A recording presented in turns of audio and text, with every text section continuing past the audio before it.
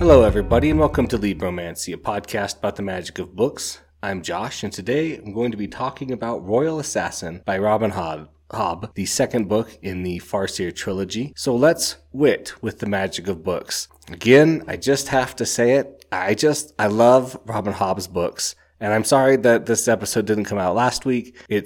Life is overwhelming, and these books are so intense. Yeah, I had forgotten how intense they can be, and so I was not really prepared again to get into everything that Robin Hobb does.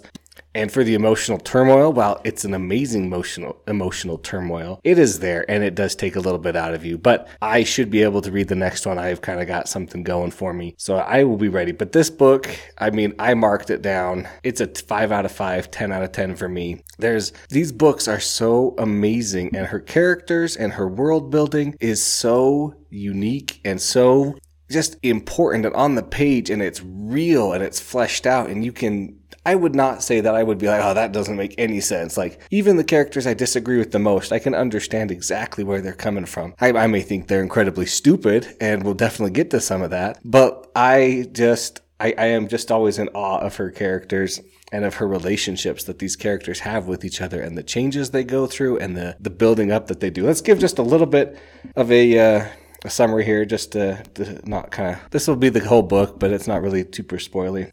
Fitz and Berk are in the Mountain Kingdom. They recover from being attacked by Regal, and then they eventually make their way back to the Six Duchies, to Buckkeep. They are building ships. Fitz goes out on the ships quite a lot to be Verity's kind of eyes, and he's practicing the skill with him. They are able to protect their borders a little bit better, but there's still raids, and they still take vengeance. Meanwhile, the king has been weakening, and the raids keep coming. And this book takes place over at least a year or two, because we go from summer to winter to fall, maybe even 3 years this book takes place over. But you have to remember, at the beginning of this book, he is near 14, 15. So right now we're kind of hitting the 15 to 16, 17, 18 years. And so it is right on pretty close to that. So you just have to remember, Fitz is a teenager. Teenagers are not the most smart or the most wise. He is a teenager. He sees things with his inflamed passion. But Regal, as ever, is always trying to angle for the throne.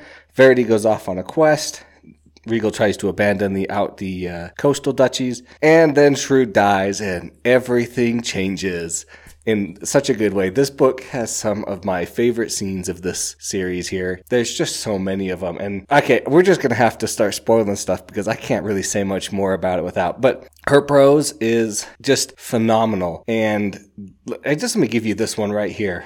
Through the flames, I watched a 10-year-old boy bare his throat for the slash of his mother's knife. He held the body of his baby sister, strangled already, for the red ships had come, and no loving brother would give her to either the raiders or the voracious flame. I saw the mother's eyes as she lifted her children's bodies and carried them into the flames with her. Such things are better not remembered, but I was not spared the knowledge. It's just so evocative and so powerful, and the threat of being forged and cut off from everything, which, I didn't even talk about being forged last time too much, aside from it's near a fate worse than death. You are cut off from all emotions, and, I don't know how they're doing it. Is it a skill? Is it a wit? I have to think it's a skill, because the skill can do many, many things. It's a very soft kind of system. It can do whatever you need to, but at the same time, I never feel like she's pulling something out of a hat just to make the skill work. So, and like I said, that prose that I just read, that's in chapter 1, and it doesn't ever let up the amazingness of her prose or the intensity of it. It's just so good. So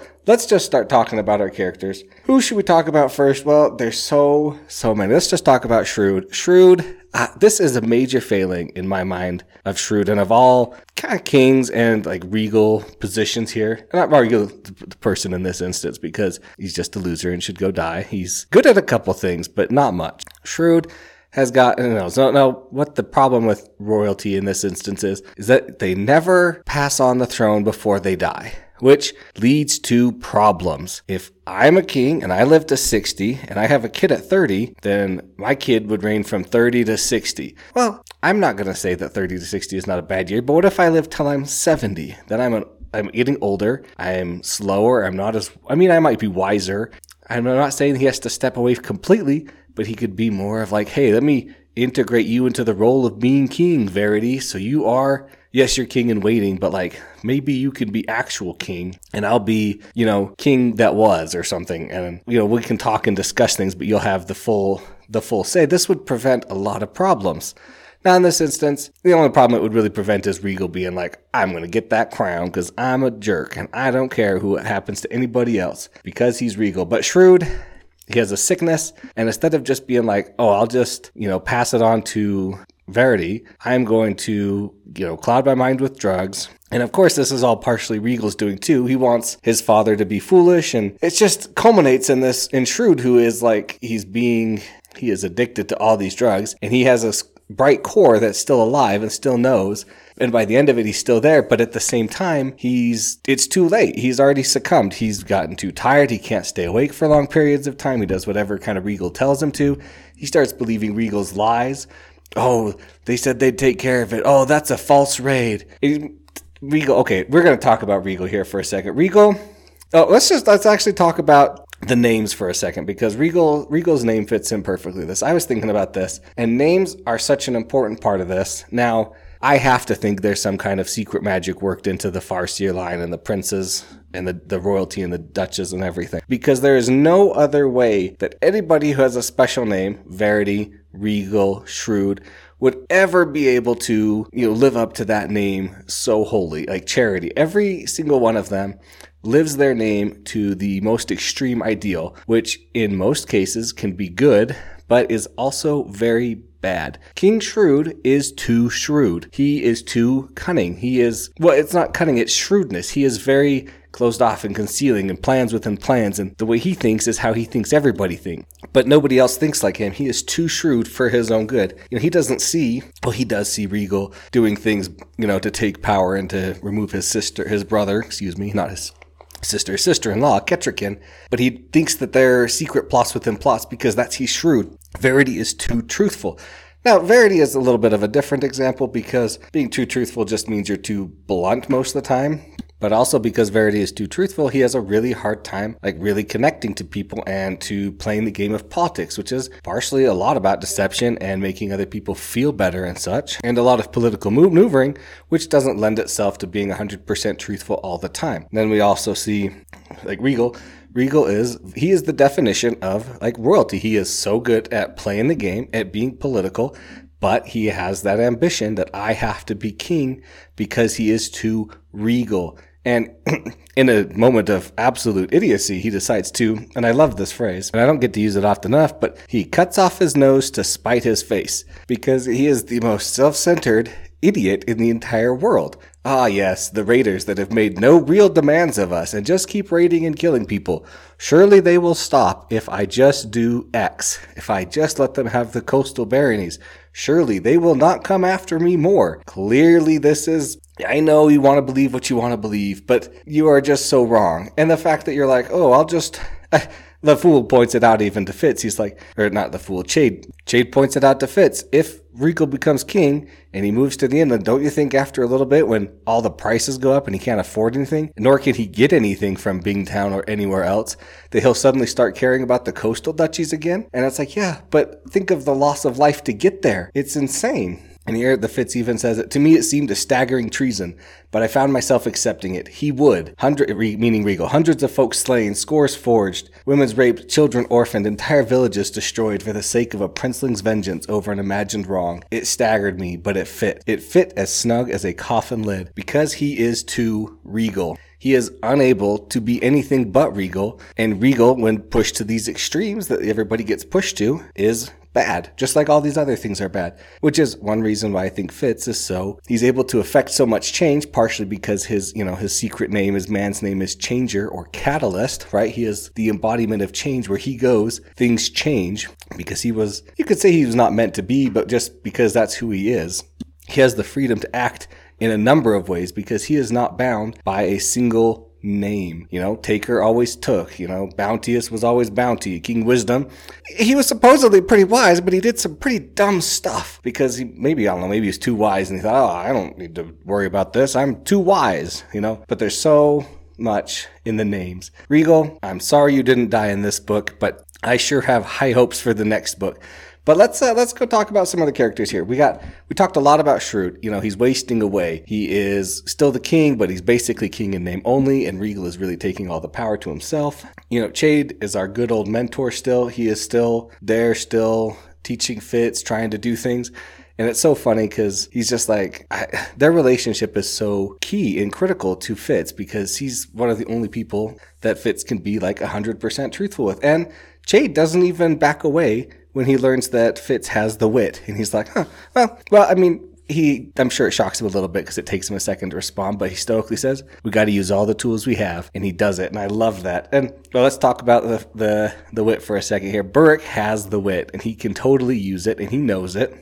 And Burrich's name is Heart of the Pack. And that's why he's such a good, horse trainer and everything, is not because he uses the wit, but because he kind of has it. And it's like a sense. Can you turn off your sense of touch? Can you turn off your sense of taste? You can close your eyes, but that's not quite the same as turning off your sense of sight, right? So even though he refuses to use it and he kind of knows it, and we learn that you can repel with the wit and kind of push away, that's pretty amazing. Comes into play a couple times, very importantly. But Burrich, thou hypocrite of the highest order, against the wit the whole time, always against the wit until at the very end when the wit is needed to save Fitz's life. But I don't begrudge you for it. In fact, I applaud you for it because I'm really glad that Fitz, doesn't stay dead at the end of this book because that would be a very sad but satisfying ending to this book. So Burrich, I love him. We learned so much about Burrich in this one. It's incredible. I mean, it's tough to say. This book sometimes is a little bit long. I think it's the size of Assassin's Apprentice and a half. And so it does feel a lot longer, but a lot of it is good, important stuff that we're kind of learning. Some of it's about Burrich, some of it's about others. So good. The relationship between Burrich and Patience, plays a key dynamic later. And all the clues, I can't say there's all the clues to know exactly what's going on in that situation, but there are clues and you can see kind of what's going to happen. But let's talk really quick about Wallace, the king's doorman, who I don't know why. I love Chade and I love Fitz, but why didn't one of them just be like, you know what? Wallace is getting pretty finicky. Maybe Regal would stop putting people at the king's door if every one of them just somehow seemingly died. It's just sorry, but the fool is going to have to be the king's doorman because the fool is great and the fool is awesome. The fool is Sass incarnate and a future seer, and he's trying to lead them on the right path. But I love the fool's pronunciation of Wallace, where he says it's Wall's here, no Wall's back, no Wall's ass. And I'm like, yes, that's it for sure. That's whenever I say Wallace, that's exactly how I'm thinking of it. He obviously is a spy by Regal, but seriously, just a little bit of poison, make him sick, make him die. Regal already knows that there's an assassin in. As long as you make it in such a way that Fitz couldn't have been the one to do it, then you're safe. So I don't know why he didn't die. Probably would have been the top of my hit list. There's a lot of people on the top of my hit list in this book, though. Let's talk about the next one, Justin, Serene, and Will. Now, these are some of the best scenes in this book when they're here. Justin and Serene are kind of shaking down Fitz. They're trying to scare him. They're attacking him with the skill.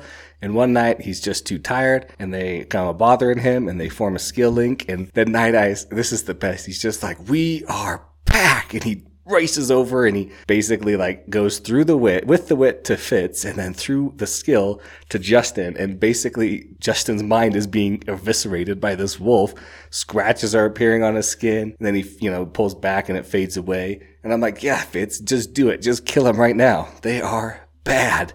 They're bad. We learn that the whole coterie has been most likely force imprinted to love Regal and to follow Regal, delaying messages, making Verity seem unimportant or unuseful, because that's not a word, but less useful, whereas his skilling is delayed, and so by the time the messages get out, it's too late. Just so good. And then we learn that Will is this super secret powerful guy, and he's, and then we learn that they've been draining the king. And so the king's skill is significantly weakened. And then they kill the king. And I love the description that she uses of ticks, sucking him dry. And then they try to leech onto him. And then he blasts them. And, the wit comes through. And then Fitz goes, it was just so awesome. Fitz is like, they have killed my king. And he takes the king's knife and he walks around to him and he, slinks around and he gets past him. And he slits Serene's throat and he's like, and then he catches up to Justin and he stabs him multiple times. He's just like, oh, okay, I'm sorry for the whole noise I'm making here, but when you read that, it is the most beautiful, like, amazing scene ever. He's like, I'm getting vengeance for my king. They killed my king, and this whole time it's so amazing because Fitz has been having these issues with the king where King Shrewd won't let him marry Molly. He wants him to marry Celerity, which is a coastal daughter, because he wants him to have a duchy and he wants him to be important. And Fitz is like, I don't want that. I just want Molly. But of course, can't have that. So... And then when he's being assaulted by Will after he's been captured, and they're trying to prove him that he's user of the wit, and that's why they can kill him. And at the same time, just not even a chapter or two ago, he had accepted, basically saying, like, when Regal leaves, I will become the Lord of Buckkeep and, watch out and be a part of you guys to help you fight the Red Ship Raiders until Verity returns. And can deal with Regal. But so he's got all these conflicting things going on. But then at the moment of his king's death, he still goes and does what he is supposed to do and what he has to do. And so we got to talk about Fitz a little bit here. He doesn't want to get married to Celerity, so he writes her down. He's like, oh, I'm so scared, and I did this, and I have a berserker battle rage. And then she's like, oh man, like, he's a really bad person. And then her dad's like, oh no, he's just being modest. Like, he's such a good guy. Like, I'd be worried if a guy didn't say he was scared before a fight. And totally reverses it, so it's even more in Fitz's favor, which he's like, I don't want this. Like, leave me alone. Yeah, so good. And we talked about Night Eyes a little bit, but we didn't talk about it. Like, Fitz bonds a wolf. He rescues the wolf. He tries to set him free. And Night Eyes is like, nah, we're going to be pack. I'm just going to hang out with you. I'm going to do my own thing, but we'll be bonded. We are one. I do what you do. You do what I do. Like, Night Eyes is so cool. He's just the best. He's like, whatever. Like, I'm a wolf. I'll protect you. You can't hunt very well. I can. Night Eyes is the most amazing character. And let's talk really quick about Molly. Molly's working at Buckkeep now. Turns out it wasn't some other lover she was running off with, but her cousin. Oops, Fitz, that was kind of a mistake. She wants to make enough to open her chandlery again, and she's working for Lady Patience, and Fitz is like, oh, I want to see you, but then he can't because, machinations. If he's seen too often with her, then people will know that she's important to him, and blah, blah, blah. But their relationship dynamic is so good, the way they care for each other, the way they love each other. And then when she breaks his heart, and I know why she broke his heart, and you might know as well if you've been paying attention. And if you want a little clue, go look at what Lady Patience tells Fitz to talk to Molly about. Fitz being clueless because, again, he's a teenager and she didn't come right out and say it, doesn't get it. But I would like to say, for Fitz's defense, he is remarkably astute about a lot of things. Matters of the heart and relationships, he's less astute about. But what teenager is more astute about that kind of stuff? But he is able to clearly see through the politics of certain things. He's able to advise Kettricken very well and teach her how to be this. He works very well with Verity and makes Verity see things importantly. Like, he is able to actually, like, diagnose and solve the heart of the problem quite easily and quite a lot of the time, and do it, in a way that's unexpected without ruining things. And of course, when we talk about Fitz, we have to talk about the Fool. The Fool he's just an interesting character because we have no idea what his real motivations are, save that he says that he is here to lead Buckkeep to prosperity, that in all the futures he can see, and that he says he can see, which as an omniscient, not an omniscient person, I am not, but as a person who's read the series, I know that he does kind of see the future. And he says that, Fitz the Fitz says to the Fool, speak plainly, just tell me why you're here. And he's like, I can't tell you. Like, if you want me to, I will, but you won't like it. And he says, I'm here to change the future, to keep Buckkeep alive, to keep the Farseer line alive. Because if you guys are alive, the future is good. But when you guys all die, the future is bad. That's why he's here with his king, with King Shrewd, that he dearly loves. And I get that. Shrewd, I don't know why he loves Shrewd so much, so I don't really get it. But I mean, I get his dedication to keeping King Shrewd alive, because that's more options. But when Fitz is there, there's a lot more options, and it's a lot more difficult for him to see, but there's a lot more options to choose from at the same time. So Fitz, of course, understands none of that. He just knows that the Fool is the Fool, and he always speaks in riddles. And there's a couple of them that good, and one of them actually basically tells us everything that's going to happen in this book and the next, and it's pretty amazing.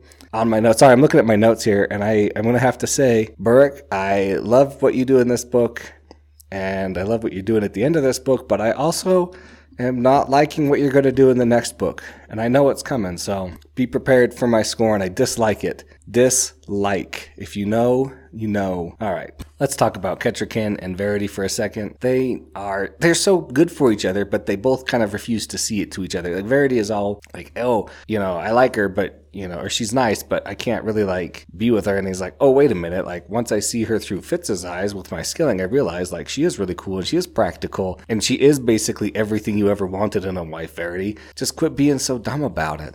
She rebuilds the Queen's gardens, and she, through lessons with Fitz, starts cultivating nobility, doing really good. Then she's pregnant and she's going to have a baby. Then stupid Rosemary tries to make her trip down the stairs. I thought I remembered a fight between Rosemary and Fitz, but I guess I was wrong because there was no fight in this book. But Rosemary, the cute little girl, was Regal's spy/assassin all along. Don't like it. Dislike. It totally makes sense, but I dislike that she was that. Verity goes off on his skill quest to find the Elderlings, and I'm excited to see where that goes in the next book, because secret, I know ahead, and I know what's going to happen, so I'm loving that. I think that's all I'm going to have really to say. We've talked a lot about the characters, we've talked a lot about the choices that they've made, and the reasons why. And again, I just have to say, Robin Hobb's relationships and characters are always on point. They are fantastic and amazing and beautiful. I can't overemphasize how well she does it, along with a good plot and a good logic and enjoyment of the story. So that's going to be everything I have to talk about Royal Assassin today, everybody. Thanks for listening. Thanks to David Hillowitz for the intro and outro music. Of course, if you have any questions or comments, you can send those to libromancypod@gmail.com. Please like and subscribe wherever you get your podcasts from. And remember to wit with the magic of books.